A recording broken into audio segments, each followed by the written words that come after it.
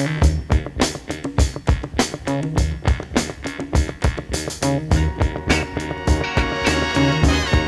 Sunday, May 14th, and you're listening to Peanuts and Popcorn. P&P is a movie podcast interrupted by a baseball discussion between two old friends. I'm Tom Hockney. And I'm Leo Fontana. This week on Peanuts and Popcorn, our first film chosen by Tommy is the 1970s film noir classic Night Moves. Our second film chosen by Leo is a more recent production about the prosecution of the military dictatorship in Santiago Mitre's Argentina, 1985. In Peanuts, it's been 2.5 years since MLB announced they would integrate Negro League stats into the historical database. Why is it taking so long? The Tampa Bay Rays keep rolling, but the AL East is far from won as the Baltimore Orioles fight to keep pace. Meanwhile, for the first time since ever, the Yankees and the Cardinals find themselves in sole possession of last place in their divisions. How you doing, Tom? I'm doing very well on this beautiful Mother's Day, Sunday Happy Mother's Day. Mother's Day. Happy Mother's Day to you, buddy. Yeah, hey, I'll be calling my mother and I'll be making sure that my wife gets some special privileges today. Basically, so you're going to let her out of the house then, or? Yeah, I'm going to let her out of the house. No, basically with Julie, it just means let her sleep, right, or not have to do or worry about take everything off of her plate. Yeah, exactly. So, and if I'm lucky, I might be able to get a little pickleball in, but we're going to go over to my in-laws, have a Lou Malnati's pizza. Nice. And, celebrate over there. So it should be very nice. Yeah, on this day, it's really interesting. This year would have been my mother's 90th birthday. Wow. And she's been gone since 2004. She was an incredible life force. I've written about her many times. She raised 8 kids and she did it in a selfless way. In fact, she never got Mother's Day off. She just had too much responsibility. Well, I mean, your family was so big. I can't even imagine. Right. It just was difficult. And the weird thing is I grew up thinking everybody was like this, and I didn't realize until later that it was very few families that were Irish Catholic that put out, we lived in Detroit. We had to have a new model out each year to keep up with the Fords and the GMs of the world. But not everybody was like that. My wife was an only child, which means she got to go to nice restaurants. We got to go to nice restaurants when people died. Yeah, I mean, it was just that. It was just a totally different life, but my mother, she fought the good fight, and she was a hell of a life force. Anybody that knew her would never ever forget her. That's for sure. So happy Mother's Day to all of the mothers out there. Absolutely. So you had a bullet in here for happy anniversary. Yeah, I wanted to wish my wife Gwen happy anniversary. This past week was the 30th anniversary of us meeting in Cody's, and her saying to me, "I heard you're the asshole that manages that softball team." That's hilarious. And we've been together ever since. And you're like, I've got to get that woman. Yeah. Right. And what I've learned is over time, and I'm going to get killed for saying this, but being married all these years, I've developed quite the tolerance to arsenic. All right. Well, happy anniversary on meeting. Happy Mother's Day and happy anniversary, Gwen. That's right. So I want to touch base. There have been 2 passings that we want to acknowledge. And the first one is Gordon Lightfoot, the great singer who wrote "The boat sank, everyone died, where's my money?" Yeah, that's right. Which I always thought was one of the funnier lines you ever said. Yeah. But Gordon Lightfoot actually he's kind of a cultural phenomenon. Yeah, and for he sure. wrote some songs that stick with me at least for quite some time. And he's not a guy who I ever felt that I ever wanted to go see live. Right. But he wrote some important songs, and if one of his songs comes on the radio, I'd always kind of stop and sit up and take a listen. And The Wreck of the Edmund Fitzgerald, I think, as much as you've made light of it, is an important song because there's no doubt. It remembers a very tragic event. Well, let's put it this way. I think Lightfoot actually was put in the Maritime Hall of Fame. He is very revered amongst the sailors and certainly the families of these people that died in this shipwreck. But he was also a huge hit maker in the early 70s. Bob Dylan was a big fan of Gordon Lightfoot, that should tell you something right there. For me, it's like, I listen to music all the time. I walk all the time, but I didn't pull out the Gordon Lightfoot catalog this week to listen to. It's like, I don't know what that means, but it's just, I liked them, but I didn't love them. He does have very loyal fans. He has a group of older fans. They're dying off by the day. They're dying off. Exactly. As we all are. But, but we also want to make mention of the passing of another person. This was a couple of weeks ago, Jerry Springer, who a lot of people will know for the sort of trashy TV show he used to have. The mayor of Cincinnati. Yeah, that's right. But and the reason why I bring him up is because, as you say, he was mayor of Cincinnati. And when I graduated from elementary school, from North Avondale Elementary School in Cincinnati, Ohio, they said, Leo, we want you to speak to the class because we can't get anybody else to do it. And we don't think anybody else has got enough courage to actually stand up in front of the school and actually speak.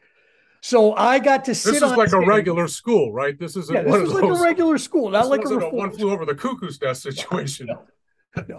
But so I got to. They asked me to speak to the class, but also present that day was the mayor of Cincinnati, one Jerry Springer, and he and I both shared the stage. I talked about going on to high school, and he talked about the importance of reading and that being something that you could always do when you were by yourself, that reading. And Jerry goes on to have sort of a comical career. I mean, he was a very popular mayor, but he bounced a check to a prostitute in Newport, Kentucky, and it effectively ended his political career. And this was a guy that they were grooming to run for governor because he was a liberal, but he was popular in very conservative Cincinnati. So he was being groomed for that. But then, so then he gets a job as the local anchor on the nightly news in Cincinnati, Ohio. And he would do these kind of, every night he would do kind of an editorial. And again, which was in vogue for local newscasters at the time. At the time, exactly. Like Walter Jacobson used to do that here at Chicago. Bill Bonds in Detroit. And the thing is that, again, Cincinnati is very conservative, but Springer was a liberal who was respected. And eventually he got into television here in Chicago when he started doing the Jerry Springer Show for NBC. And that's when he just started bringing in people and they would fight with each other and he would find the trashiest people he could find. And it was the real Americans. Yeah, real Americans. And what I used to say about the Jerry Springer Show is that I used to watch it because it would make me feel so much better about myself. That is so true. That's the way I feel about him too. I mean, subjects like astronauts who wet the bed. Yeah, exactly. Really? But what was amazing was how popular it was. No, it really made a lot of money. But Leo, what did it spawn today? That's really the question. When he passed, he was, criticized or not, but credited with kind of starting television that today, you see TMZ, you see all the stuff in the craziness in the media goes back to the lineage, goes back to Jerry Springer to a certain. It really does. He spawned an entire generation or genre of television shows, and we can thank him or we can curse him for it. But for those who grew up in Cincinnati, those who knew him when. They look back upon him rather fondly, and I was sorry to see him pass. And also, I want to add one thing: he was very well liked. Yeah, the people that knew him loved him, and apparently he was a very fair and generous man. Exceedingly so. It got him into trouble sometimes, but you can always tell when someone is beloved at moments like this. Because not everybody gets that reaction, but one thing I could tell by reading, like in the New York Times and other things about him, people loved him that was in his family and close to him. I think Harry would like me to leave. Well, I don't think that's necessary. I think Harry thinks it is. Harry thinks if you call him Harry one more time, he's gonna make you eat that cat. Gene Hackman is Harry Mosby Hello, Harry. in Night Moves. Well, come on, take a swing at me, Harry, the way Sam Spade would. He's a private investigator. My daughter, Deli. Would you believe Delilah? Well, she's gone. How long gone? 2 weeks. Go find her. Making a living Well, let's say 125 a day and legitimate expenses. from other people's lives. You can get cheaper.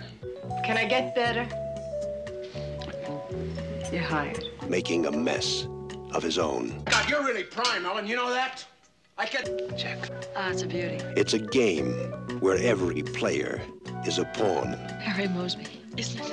Every move is a wrong one.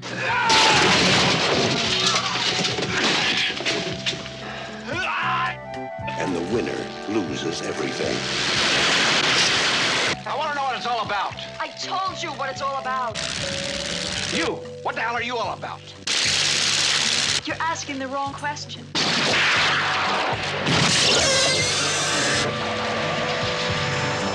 Gene Hackman in Night Moves. Let's get to opening our bag of popcorn. And I want to begin with the movie that you selected, which is Night Moves, which is from 1975, starring Gene Hackman. This is a film noir classic, but it's done in the 1970s time period. Basically, it's a private investigator. The man is Harry Mosby. Harry Mosby Confidential is what it reads on the door of his office. And a woman comes to him, a rather older but attractive woman, and asks him to track down his daughter. And that leads him to New Mexico and then later on to the Florida Keys as he's trying to find this woman, this young woman played by Melanie Griffith in her very, very first role ever. And it's a hard movie to explain as far as plot. But basically, it uses all the conventions that you would find in a film noir movie. Harry Mosby is a former professional football player, so he's a tough, strong guy. He's smart. He's trying to figure out what's going on as to why this girl has disappeared, where she has gone, for what reason, and what are who she has gone to, and what are their motivations, and what are they trying to do. It takes him to a movie set where he checks in with the director, he checks in with the stuntman, he checks in with the mechanic who is working on sort of the airplanes and vehicles that are being used in the movie. And that guy is played by James Woods, a very, very young James Woods. And it's always great, I got to say, Tom, when you see James Woods get knocked around in a movie. Which you see,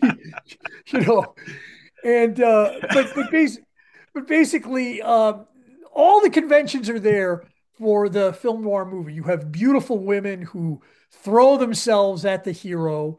He has problems in his personal life. His wife is cheating on him because he's always out working. He's working on these divorce cases that keep him out way late at night. So his wife is seeing other men. And, she loves him, but they're struggling through their relationship. But he has this last case, and he feels like he's got to figure out what is going on. And he finds out. And it's violent, it's gruesome, and it was excellent. I loved this movie. I'd never seen this before. And I got to tell you, Gene Hackman was brilliant. There's Elizabeth Warren, who plays the woman, the sort of mysterious woman who, can you trust her? Is she on your side? Right. Can't she? Right. The Mary Astor role. Yeah. From Maltese Falcon, that she played basically that same character. Exactly. Who she's so alluring. She had that great line where she's like, here, you wouldn't believe it, but around here, I'm a really hot chick. And she is a really hot chick. She has this stocking cap on at the beginning. She looks like some sort of sailor, but then she takes it off and her blonde hair sort of flows down and you're like, whoa, she's gorgeous. And there's some really great erotic moments where she seduces, Gene Hackman and sort of, gets him to sort of she basically plays him. I don't want to give away too much of what goes on please in don't. this movie, but I got to tell you, if you haven't seen this is an excellent movie, and I was really glad you chose this. Thank you very much.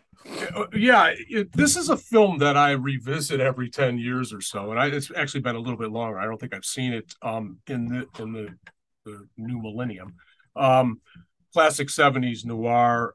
Gene Hackman, the 93-year-old Gene Hackman, still alive, still driving a car, by the way. This was the third or fourth film that he made where his character's name was Harry, just like Harry Call in the Conversation. This was kind of a variation of this character, except for this guy was your true Sam Spade kind of tough guy. He was an ex-professional football player. The script was, in revisiting it now and after post Me Too, it was kind of, you could tell this script was written by a man, because all of the characters kind of spoke like a man, even the women. Right. But there was a line where you'd hear old things like, he'd fuck a woodpile and the chance there'd be a snake in it, stuff like that. That you never hear that in films today. Some of the dialogue, it was just. It's very 70s. Like Ebert said, and he's so true, the dialogue was so blunt that the characters actually, for a while, escaped the genre that they're in. And so, the scene chewing James Woods, he was frenetic in the entire, it was like, dude, are you on meth? I mean, what the hell is going on here? But you're right. That's the best line of the show, is seeing him get beat up is just, it's wonderful. It's wonderful. Shout out to Susan Clark, who played Harry's wife, the detective's wife in the film, who also was married till he died to Alex Karras, ex-Detroit Lion defensive tackle. This was a film that the first time I saw it, the very last frame of the film, I was like, oh my God, no, that didn't just happen. Yeah. And then if you give it about 15 years, as you get older, you forget actually how exactly it gets to it. But that first time that you're shocked, because it is a shocking ending, at least it was for me. But I do want to talk about him, the boat. He's without giving anything away, he gets shot, and he's using like a fly swat or a fish net to kind of try to get the boat to go, and he's going in circles. Yeah. And basically, to me, that was a microcosm for the whole movie. He was basically going in circles the whole film, trying to figure out this plot. And eventually he did, but he was basically losing, he made it. We don't know whether he lived or died, but he wasn't a happy guy. I mean, no, it's not a happy ending. And it is shocking in its violence, and I do want to mention the fight scene between Gene Hackman and John Crawford, who plays Tom Iverson. Correct. And it's a great, it's a fight between, well, I guess at the time, two very big, strong men. And, a lot of times in movies, the hero will always get the best of the villain. That's right. And will always dominate them. Well, Harry is the one who gets dominated here. He gets a little lucky. He has to rely on his old football skills, that finally win him that fight. But it's a really, it's a great fight for a film noir movie. And, there are just some really ugly things that happen. And I think for that reason alone, it's quite a good movie to see. Well, I'm glad you liked it. I thought this is a 4-star film. It's nowhere near the top of my list. It's in the top few hundred films that I've seen, but it's just, the only reason why this isn't a bigger classic today is how it was handled by the studio when it first came out. I've read further about the film, and it was not given wide distribution because Ebert surmised when he did his great movies write-up on this film that this film would be a much, much bigger classic film if it was properly distributed back in 1975, which again, the summer of Jaws. Remember that? So that dominated the movie business back then. It's funny. You're right. I mean, it is a worthy offering to the genre. No question. No question. A ser el fiscal del juicio más importante de la historia argentina. Estando yo en mi casa, fui secuestrada. Me tuvieron encerrada meses. La responsabilidad jerárquica es de las juntas. ¿Cómo demostramos que ellos sabían? Vas a meter preso a Videla. A todos los responsables.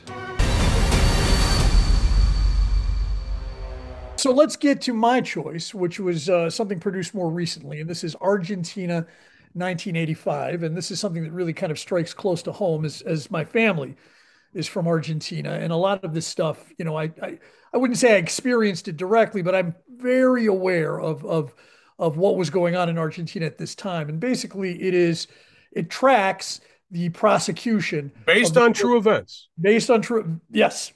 It tracks the prosecution of the military dictatorships, the dictators who had ruled Argentina throughout the 1970s and finally were forced out of power in the early 1980s. And these guys were guilty of all sorts of political persecutions. They would kidnap people, and we're talking thousands of people. They would kidnap them in the middle of the night. They would torture them. They would rape them. They would drug them. They would fly them out over the Atlantic Ocean and throw them to the sharks. It was a horrible, horrible time. And basically, the story begins with this guy, Stracera, who is the chief prosecutor for the federal government. And this is a real person. This is a real person. Julio Stracera.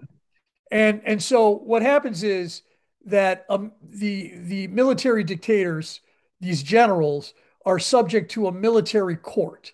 And the military court basically absolves them of any wrongdoing throughout these accusations of torture and kidnapping. They said, well, you know, we were just fighting a civil war, and these guys, these people under us, they did all this excessive stuff, but we didn't order it. It wasn't our fault. And so that was the finding of the military tribunal. But then it goes to the federal court, who takes up the case. And Stracera is the only prosecuting attorney that they have. So he is obligated to take up this case that basically half of the population doesn't want them to do, because half of the population still supports these military guys and feels like they did right in the things that they had done. So it begins with them. He's got to put his team together. Amidst the fact that he's being intimidated, he's receiving threatening phone calls. No one wants to work on his team. All of the old, experienced attorneys are afraid to take up the case, or they're all fascist themselves. Right. So he's got to bring in all these young attorneys, guys who are fresh out of law school, men and women, to come and basically assimilate the evidence and bring it to court. Then it's the presentation of the evidence. And what you do is you hear from the witnesses. This is, of course, after all of these generals basically say that they don't recognize the authority of the court. But then the witnesses, all of the survivors, talk about what happened to them, how they were tortured, how they were raped, the things that they were forced to do, you know, horrible, shocking things that were taken out of the actual the testimony of these witnesses. Women who were forced to give birth to children on the floor of a car while they were blindfolded and handcuffed. And then they forced this woman, they stripped her naked after she'd had her baby to clean a sort of a hospital room. She had to clean it up while she was completely naked, while these men laughed at her and ridiculed her. And it was just horrible and shocking, all of the things that took place. And then finally, the movie ends with Stracera's summation of the case, where basically he has to sum up, you know, and make his final argument in front of the court. And that is kind of the climax of the movie, where he talks about how we no longer can live in a country where violence and torture are political tools. And I think that this is an important movie for everyone to see, because there are many parallels with things that are happening here in the United States, where, you know, that there is a sort of a movement in this country towards violence, that if you towards fascism, and that if you disagree with me, then you deserve to die, that I want to kill you. And we're seeing that more and more, whether it's people, taking up AR-15s and shooting up a mall in Texas or a school or whatever in Memphis. It is just, I see many parallels with this. And we must be on guard. Now, the one sort of positive thing is, and I'm not revealing any, sort of spoilers here, because these are all things that are historically accurate. Correct. That they didn't get all. There were 9 defendants, 9 of these generals. Right. They didn't get all of them, but they did get about 6 or 7 of them. And the worst one, I think the first general, he got life in prison. Yeah. Galtieri, and he the got most egregious of the generals. Yes, the most egregious. And so that was important. Yeah. And that sort of ends the movie, I think, on a positive and sort of a hopeful note. Right. But these prosecutions for these war criminals, it's still going on today. And Without this doubt. is something that Argentina has had to come to terms with. And little by little, they're sort of coming out of it. Now, Argentina has other problems, and they're economic, and they're also corruption there. But things are better there on a political front, and we hope that they'll continue to improve. But I'm curious to what you thought of it. So, how long have we been doing this show? 7 years. And we started doing films probably about 3.5 years ago or something like that. This is amongst the best films you've ever suggested for me to watch. This is a film, obviously it was just made last fall. I believe it lost to All Quiet on the Western Front, which I told you was a phenomenal film. I will make you the case this film is every bit as good. And I'll bet you that because this was nominated for Best International Film at the Oscars last year. I think in any other year it would have won. This is a phenomenal 4-star film. It is. And a lot to unpack here. To me, like the theme of this film is about fear. It's about fear in human beings. It's how humans react to fear. It's how some people wilt, and it's how some people rise to the occasion. Yeah. And basically, you have the story of this career bureaucratic prosecutor who, underneath the military dictatorship, oftentimes, and he would be the first to admit it, and struggled with it as a character, that he didn't do what he should have done to bring to the fore. He couldn't have. It would have cost him his life. Yeah. But still, it's inside of him, the fact that, he never really had the chance to kind of step up. He did not welcome this job. He was assigned by the new president that he would, bring to trial this junta. I think it was known as the trial of the juntas. Yeah.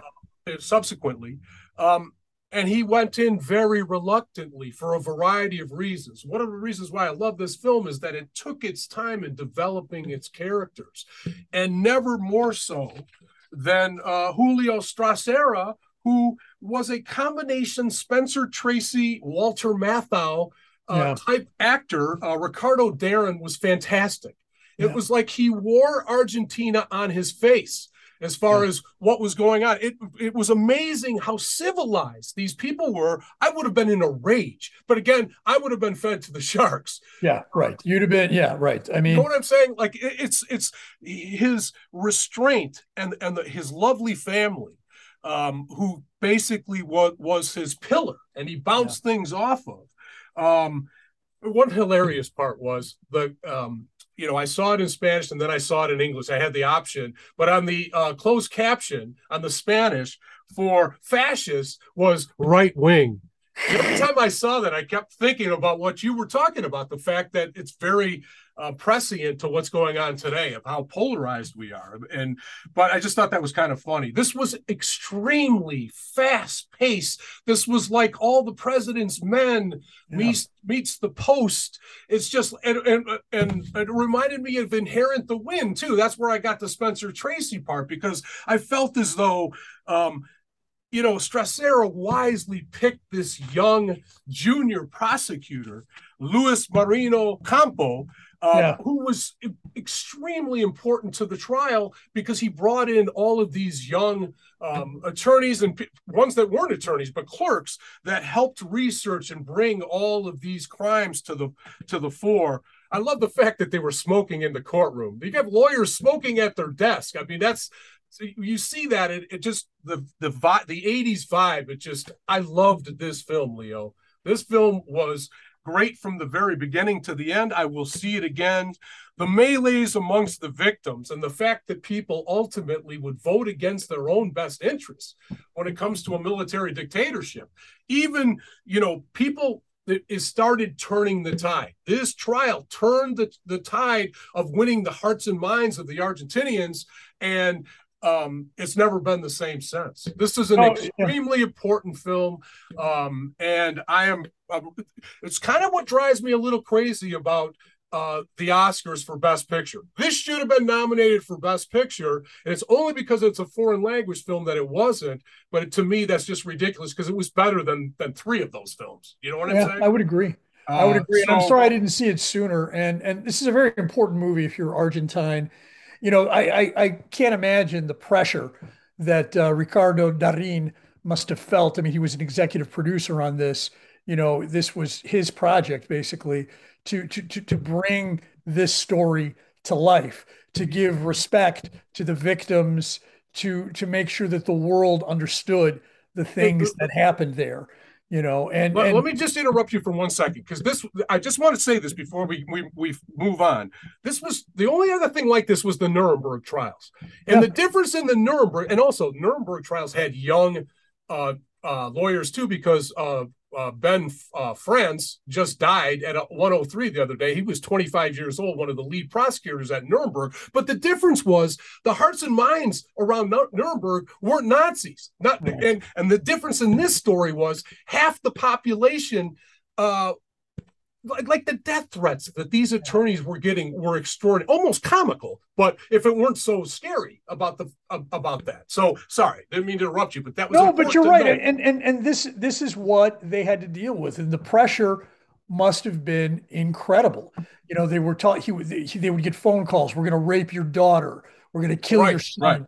Right. And all these horrible things are going on, and then his assistant, basically, he came from an aristocratic family who supported these military dictatorships, and they went on vacations with him. Right. To Punta del Este. And basically his own mother and all of his uncles who were in the military. And he went on, like, what was interesting is the assistant goes on a talk show on television, and the guy's like, why do you hate the army so much? Why do you hate it? Right. And that question parallels a question I often hear someone ask a liberal, why do you hate America so much? You know what I mean? Right. As if being on the side of justice, is un-American or unpatriotic. But Ocampo says he's against evil. Yeah. That's what he's against, is evil. No, and that's exactly right. Now, these dirty wars, they were a very, very difficult time. And, there were atrocities committed on both sides. But what happened was the fascists got the upper hand. Correct. Because they had the military. They had the military, and they basically went after everybody. They went after anybody who said boo. If you said anything bad to anyone and they heard about it, they were coming for you in the middle of the night. And it was horrible. And I was in Argentina in the 1970s, and let me tell you, it was a terrible, terrible time. It was scary. We had our passports stolen right after we arrived at Ezeiza Airport. I remember our passports were picked out of my mother's pocket. Wow. And we had to go through. So now we just entered the country, and now none of us have our passports. You can't imagine how frightening that was. For sure. We had to go through this whole thing to apply to the American embassy and the American consulate.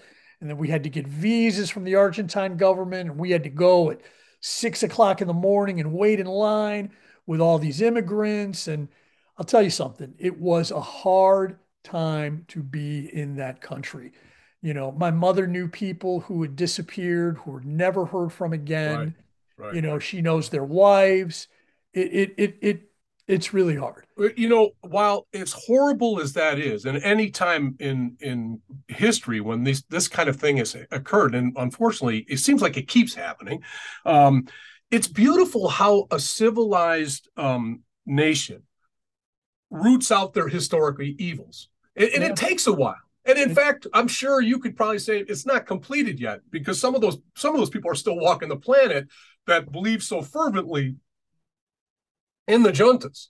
Yeah. But I just think it's beautiful how you have these heroes. You have this, you know, again, a bureaucrat, almost like the guy we just saw in the Kurosawa film. He was just a career, and all of a sudden he's thrust into this position that he didn't want. And just how some people react to that, and the fact that he was afraid of everything, and just like everybody was afraid. Yeah, but he did his job. He did his job. That's what I think is the sort of the moral here, the lesson here is that he had a job to do, and he didn't walk away from it. Although every fiber of his being was probably telling him to just run away and get the heck out of this country, but he stands his ground. He does his job. And what's interesting is how dispassionate he is, how sort of calm he is. But there's one moment in the movie where he finally lets his emotions get the best of him, where he looks across at the accused. Oh, yeah. That actually happened, by the way. Yeah. And he's like, fuck you. And they're like, would you please tell the prosecutor to stop making obscene gestures at us? You know. So then he started making faces at him. Yeah, right. No, so it was brilliant in that regard. And it's an important story for Argentines to know, because here we are some 40 years later. Yeah. You know, an entire generation needs to be made aware of what happened. There's no doubt. Made aware of that history, and they were very true to that history. They were true to the witnesses, because very often they have actors who play the witnesses who look exactly like them. Correct. And they dress them exactly like them, and then they would superimpose images of the real witnesses testifying. Beautifully done. It really was, and it was respectfully done. Correct. Is the most important thing. And you know, Doreen looks exactly like Stracera. Yeah. You know, they brought in people, and they went to great pains to completely recreate this. And they recreated it physically with the actors, and they recreated it physically as far as like the cars and the times and all those things that we recognize from Argentina during that time. This was a great choice by you. And by the way, I will recommend this film to anybody that I saw and I will redo my top 10 list for 2022, and it moves way up there. Wow. This was a great film. Similar, by the way, to the Costa Gravas film Missing, which is about something different, but it's similar, and it's similar in that regard. But thank you for this choice. This is a great choice. Okay. And well, so that concludes our popcorn discussion. It is time for you to stop all of the use of it. Yes, it's time for you to stop all of use of it. Oh, there's one thing you gotta do to make me still want you. Gotta stop selling our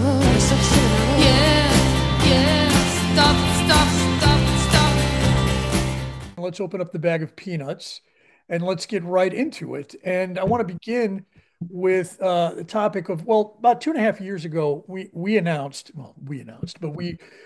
learned that we told our listener that Major League. By the way, speaking of listeners, yeah, I learned this week that we have a new listener to the show, and that is, and I want to do a special shout out to Jim Brayback.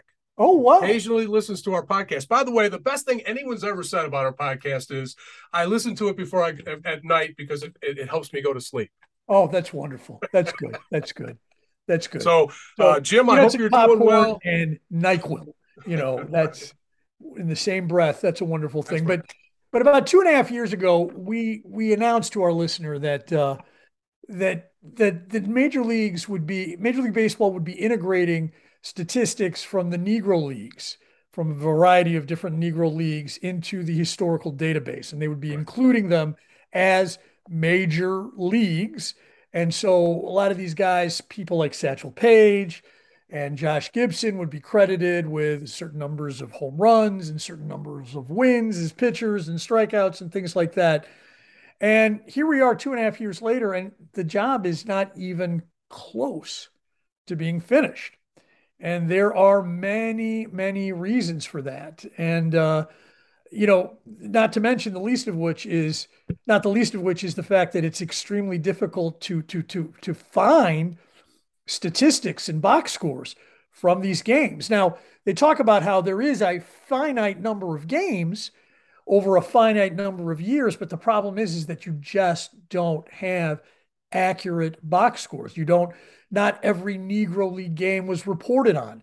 There might have just been a byline in the paper that says, the Pittsburgh Crawfords beat, the Kansas City Monarchs 3-4 or 4-3. And that's it. There's no line about who won or why or how many pitches were used. And you just don't have the historic information that you have for Major League Baseball as we've sort of been accustomed to knowing it. And there are also some other conflicts too, but it seems to me to be a Herculean task to sort of track these things down. And very often, these researchers go into the basement of a bank and they find all these old newspapers. That's right. And they're able to find a box score. And that's like finding something on an archaeological dig. That's correct. Correct. And just how amazing that must feel, after all that work and searching to just find a little piece that just helps you create the larger picture. So, I really tip my hat to these guys. I'd really like to work with them. Well, I got to tell you, this company Seam Heads, which is part of the reason why this has been delayed 2.5 years. And credit to them, they have built a database of statistics of the Negro Leagues.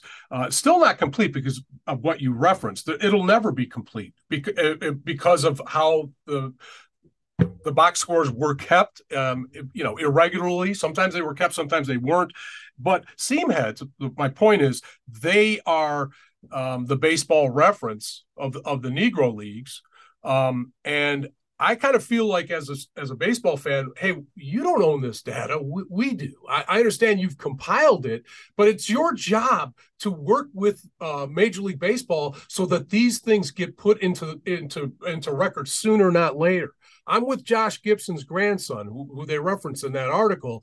It's like, what's taking you guys so long? And that's my point. Come on, quit bickering. You don't own this stuff. If you've got stuff that can help with the historical accuracy that Major League Baseball is trying to get, you must relinquish it. You got to cooperate. Correct. And so that's the Seam Heads. What are you guys doing? I mean, I understand. And by the way, it's not about money. It's about someone else owning that, their work. And it's like, really, really, again, some of these players are dying every day. There's not a lot of the Negro players left. They need to have this validation, if in nothing else, for the way that they were treated in their lives. Seam Heads, get your act together and get this stuff done sooner rather than later. What will be very, very interesting will be the number of wins that they credit Satchel Paige with, and the number of home runs that Josh Gibson is credited with. It's going to shake up the records, but so what? It is what it is. It is what it is. And I've heard that Gibson has hit over 800 home runs. Yeah, it's like 828 or something like that. And that's crazy. And then Paige might have won over 400, 500 games. Correct. Who knows? Correct. If you look at his stats, in Major League stats, how is he in the Hall of Fame? Yeah. He's like 10 and 12 or what? I mean, his numbers are because they know. They know. Because every hitter back in those days, all those early voters are like, I know everybody I talked to said he was better than Walter Johnson. He was better than Cy Young. And so at some point, seam heads, get your act together and give them the data that they need so that we can make these records accurate and permanent. I mean, because Baseball Reference is such an important it really tool is for any baseball fan. It's one of the best free websites there. It's like Wikipedia. How is this free? I keep saying. Exactly. No, you're right. I mean, and the information is so great. Yeah. And, you could just pull it up. Right. And I really want to see the statistics from these African-American baseball players because they deserve to be there. No they doubt. Really do. And, it's frustrating that they were kept out of baseball for so long. Right. And I think that this is a step towards righting a historical wrong. Agreed. So hopefully what's going on in Tampa Bay, Leo? What's happening? Do they have any fans show up for this team this year? Yeah, the best team in baseball has hardly anyone coming to see them, But the Tampa Bay Rays are rolling. And if we look at the statistics, if we look at the standings, they are, I think they lost last night to the Yankees. Yeah. But they are currently in first place by a fairly wide margin. I think they're 30-11, if I'm not mistaken. 30-11, which is behind the pace of the set by the Detroit Tigers. Yeah. And also, in all fairness to Tampa Bay, that team was 35-5 after 40. That's the gold mark for after the first 40 games, which again was Sparky's indicator on great teams. My concern with Tampa Bay is that they're starting to fall back to the mean as far as being average. By the way, the Tigers did too. After they went off to this torrid start, they basically played 500 the rest of the way out, winning 103 games. Tampa Bay, they were at one point on pace to win 130 games or something like that, 135 games. That has really slowed down. I think Pacoda actually has them finishing behind the Yankees, just so you know, that they're going to actually level off. So I don't think they're the 84 Tigers. I hope, maybe I'm wrong. I would love to see it because Tampa Bay has to win the World Series. And that's where I think they're going to run into problems. Well, it's good. It's harder to win the World Series now than it was in 1984. That's true. After 41 games, the Detroit Tigers were 35-6. No, I know that. They like I said, they basically played 500 after that. But it's fascinating. And if you look at the standings, they're 30-11, but their lead is only 3 games over the Baltimore Orioles, right, who have won 6 of their last 10, and they're surging. They won on Friday. When what's his name? Cedric Mullins hit for the cycle. It was almost a natural too. If he just missed hitting, the double first and the triple second, because both of those hits could have been either one. That's right. No, you're absolutely right. And I love what's going on in Baltimore right now. Me too. Bird bath. When good things happen, they have a guy who comes out with a water gun and he shoots water all over the crowd. I think that's fantastic. Yeah. I love it that the Orioles are good. And that division, if you look at that division, now the Yankees, have finally surged out of last place. Yeah. But every team, Boston is in last place at 22-18. That's incredible. Right. If you look at some of these other divisions, God, if the White Sox were in the National League or the American League East, they would be. It would be over effectively. It would be over. Exactly. It almost is over, anyways. But going back to the Orioles, last year they started to ascend. They started capturing a lot of. They were so bad for so long that they started capturing the first picks in the drafts, and those players started to move up through the minor league system. Adley Rutschman, they have a world-class catcher. And then slowly but surely they got pieces like Mullins. I love this Mullins kid. I just want to tell you right now, he plays baseball like the old guys did. He loves the game. He throws his whole entity into everything that he does, particularly in center field. Big fan. Happy for the Orioles.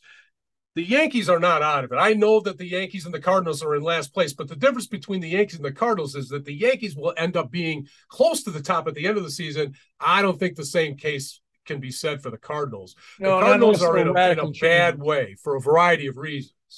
Well, the Yankees did manage to get out of last place. Now they're in 4th place in their division.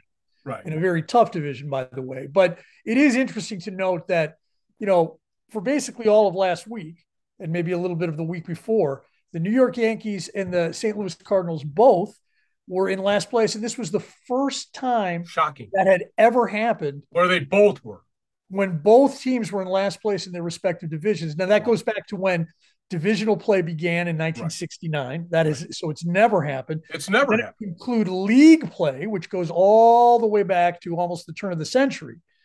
You have to go back to when the New York Yankees were the New York Highlanders, right, and the Cardinals. And this was in 1915 when both teams had occupied last place in their leagues. So this is a big, big deal. And, you say that the Yankees at least have a chance to sort of move up towards the top in their division, but the Cardinals have larger problems, and it begins and ends with their starting pitching. Yeah. And I think that Wilson Contreras, the former Cubs catcher who was signed as a free agent by St. Louis for $87 million for 3 years, they basically told him, we don't want you to catch anymore. You're the problem. You're why our pitchers are not succeeding. And I think that he's being sort of painted as a bit of a scapegoat. And I don't know if this is true or not, but I think that the problem really with the starting pitching is that the front office hasn't acquired any. So late breaking news on this story. He returns to the catching role on Monday. Contreras does. Okay. I read that early this morning. So we have to, for the sake of fairness. However, do you remember Paul Harvey when he was on the radio? I do. I didn't agree with him politically at all. He was, right of Hitler. But he was fun to listen to. But he was great on the radio. And he used to have this thing called Now You Know the Rest of the Story, Good Day or whatever. And so now I know the rest of the story on Wilson Contreras last summer when the Cubs were shopping you. Yeah. And they, at least I theorized that they couldn't move you, at least for what they wanted to get for you, or what the perception was. However, they were willing to let you go. And that's the thing that scares me the most about maybe for Contreras, all this time was kind of a, house of cards as being the backstop of the catchers, because if you just look at his ERAs of his pitching staff's not so good, except for one season. Well, what's interesting I'm not sure he had anything to do with that one season, now in retrospect. Except we watched him for his entire career. Correct. And I would say that defensively, he was a great catcher. He blocked the ball. He had a great arm. I don't know if he was a great framer. I never thought he was a great framer, but he had a great arm. Better framer. Remember they criticized him for his lack of skills as far as framing, but then he got better at that, I guess. But the problem is the way he calls games, apparently. Yeah. Like his baseball IQ is not great as a catcher. That's I think his decision making is not great. But whatever it is, he's coming back on Monday. So I think what the Cardinals have realized is they've got a really bad pitching staff. So, you can blame as much as you want on Contreras, and maybe he does play a role. But, Adam Wainwright, he's they're waiting for Wainwright to come back from it. The 41-year-old Wainwright to come back from it. Right. Who was getting rocked in the baseball classic.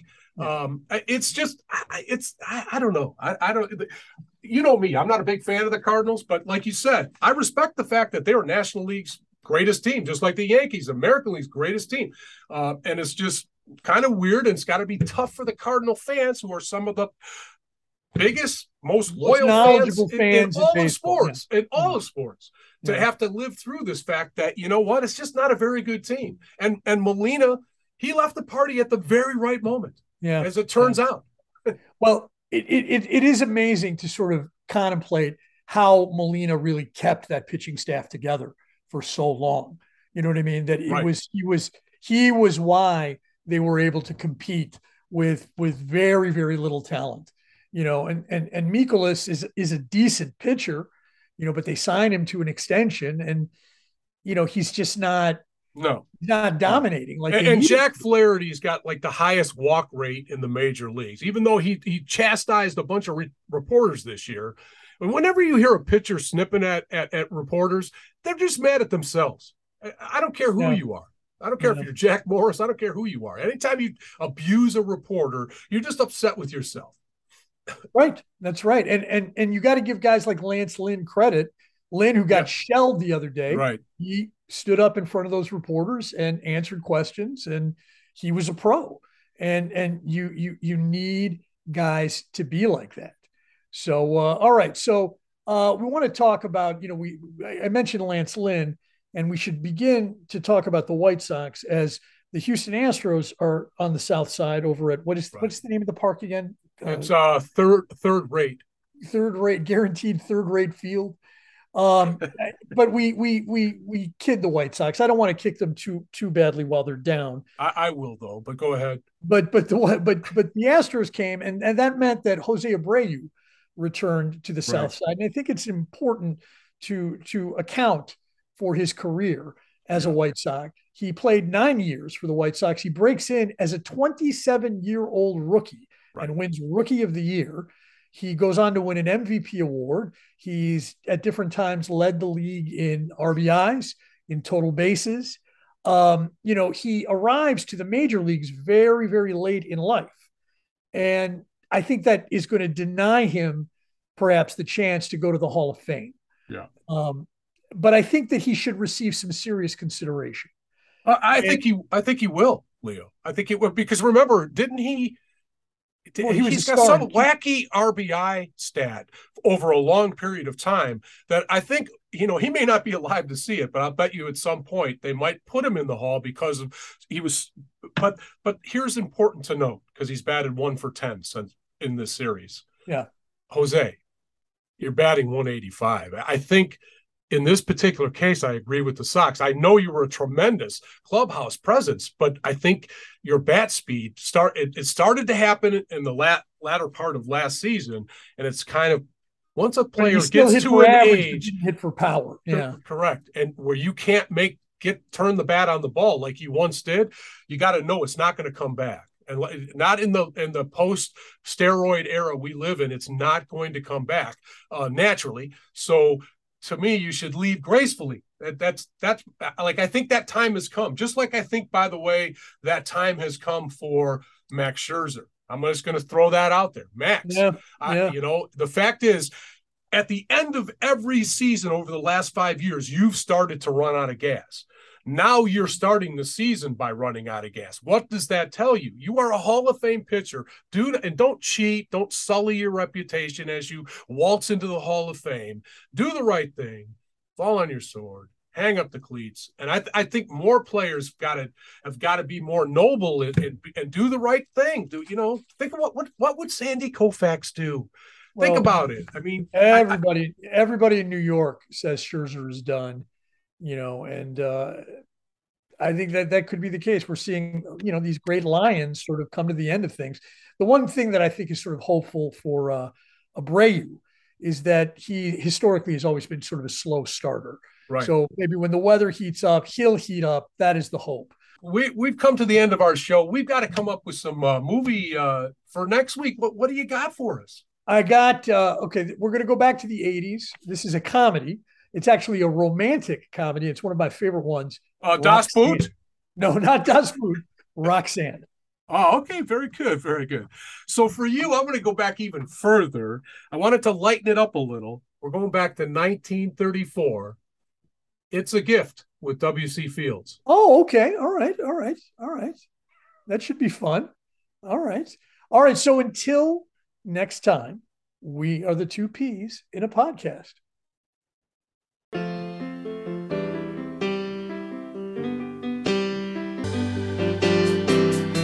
Lately, I've been thinking how much I miss my lady. Our marinas in a cornfield, riding in the daybreak, living like a lusty flower, running through the grass for hours, rolling through the hay, like a puppet child.